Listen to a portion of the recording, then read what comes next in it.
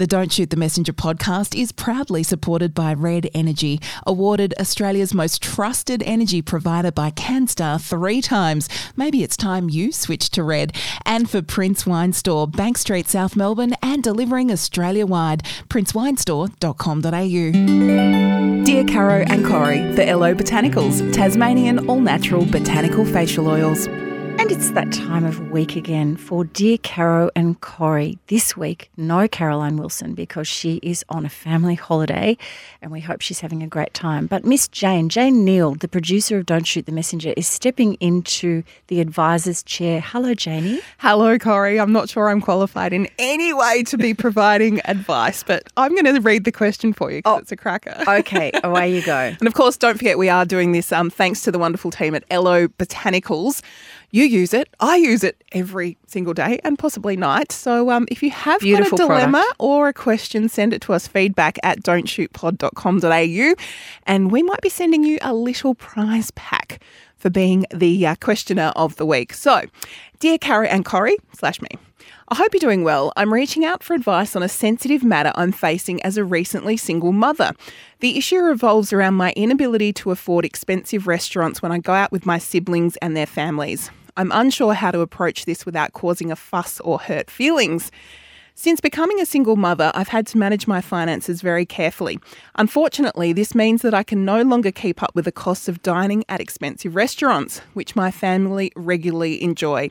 I understand that they may not be fully aware of my financial situation since I've tried my best to just get on with things and not drown in the whole divorce saga.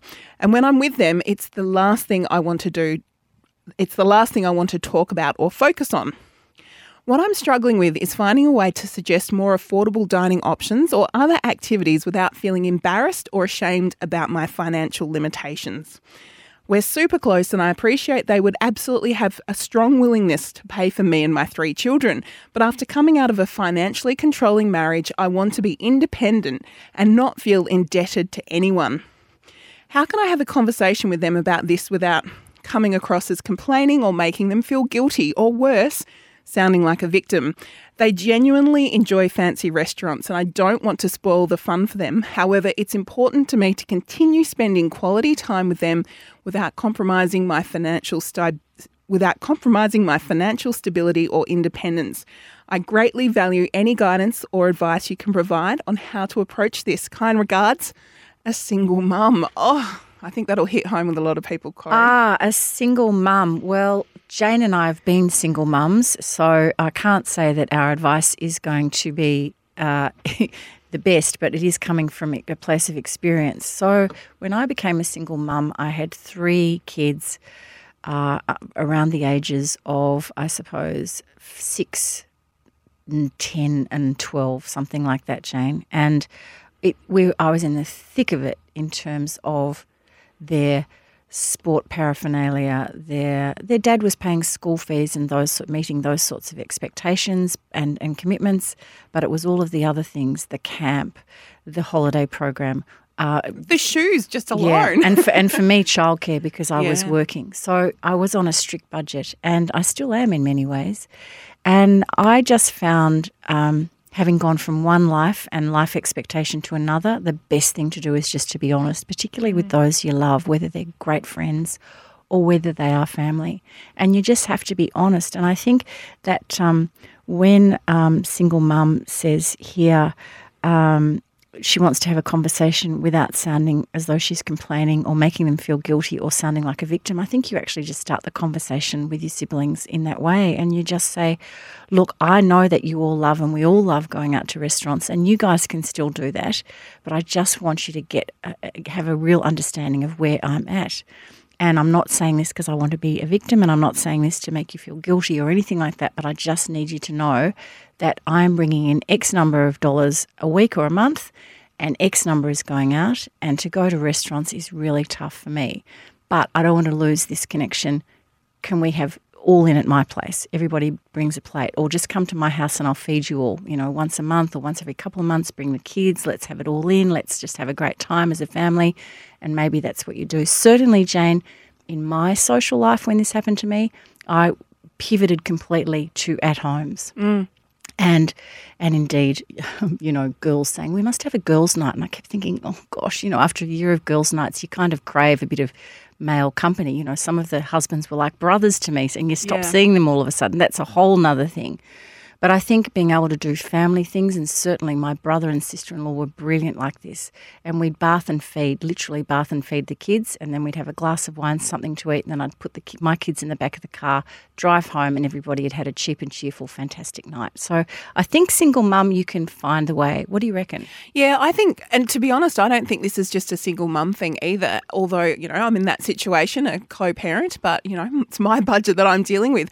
I think after the 12th interest rate rise in 12 months, there's a lot of people in couples with dual incomes who would be facing this. And I think it's difficult because my circle of friends, we all tend to have similar values, which is we want to see each other and we want to be able to hang out, and really the food is a little bit, by the by. But I'm a fan of actually inviting people over. I've actually got my older sister coming from Adelaide for the long weekend, and we thought, we'll go out, we'll do something special. And then when I thought in my head, hang on a second, this is going to be with 3 or 4 kids, 6 adults. This is like a $400 or $500 dinner just for a sushi in Ballarat. We can go and buy the best steak possible at the butcher, which normally I'd go, I'm not spending that much. But come to my house. The kids can run around in the garden, yeah. And look, it depends on how old the children are, but I think often if you just openly admit and say, look, for the same price, can you come to my place and I'm happy to host?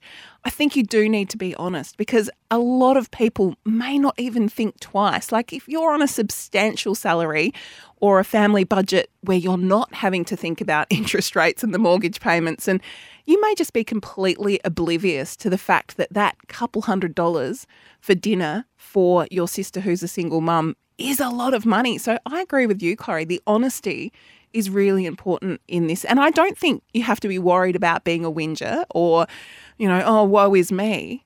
I think in this day and age where so many people are facing budget issues. And people respect that. So Jane, an interesting example of that is, as you know, I'm trying to get away on a holiday and I've had a holiday bank account going for a year, and I've had no qualms in saying to friends and indeed my brother and family and so on, no, I've got to save for the budget. I've got to save for the overseas trip. I've got to save for the holiday. I really want to go. This is my goal. This is my plan.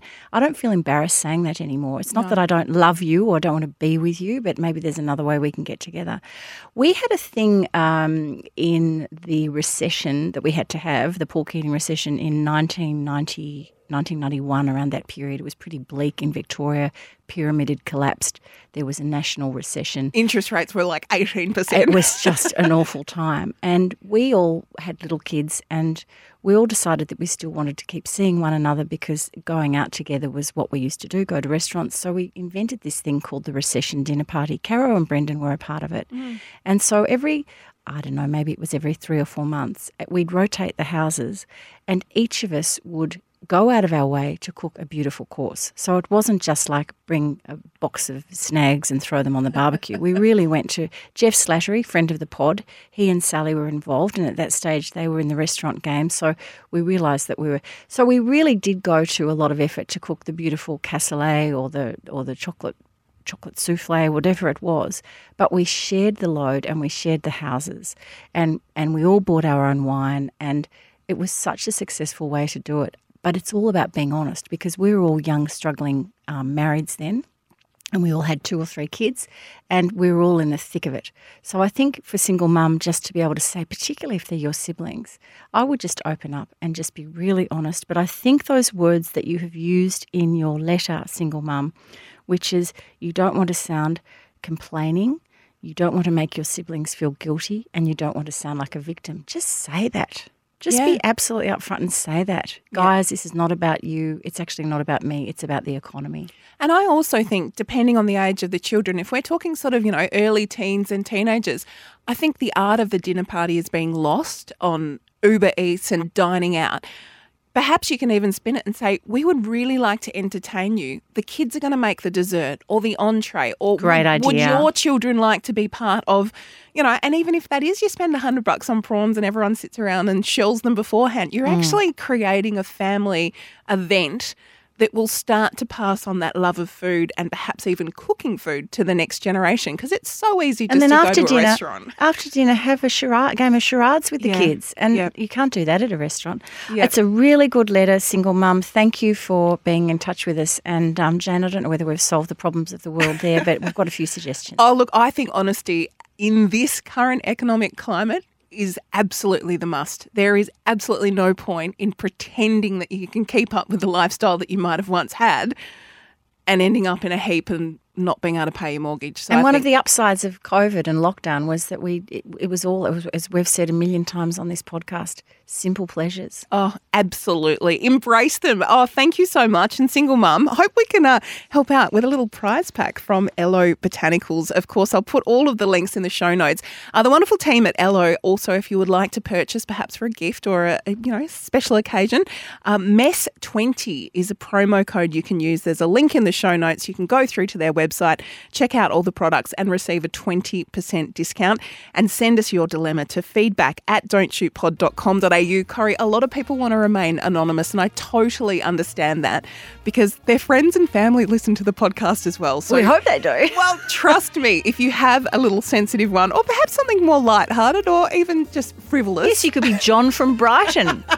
Trust the fact that we won't put your full name on the podcast and we'll be able to maybe address your dilemma without outing you. So send us your email, feedback@don'tshootpod.com.au.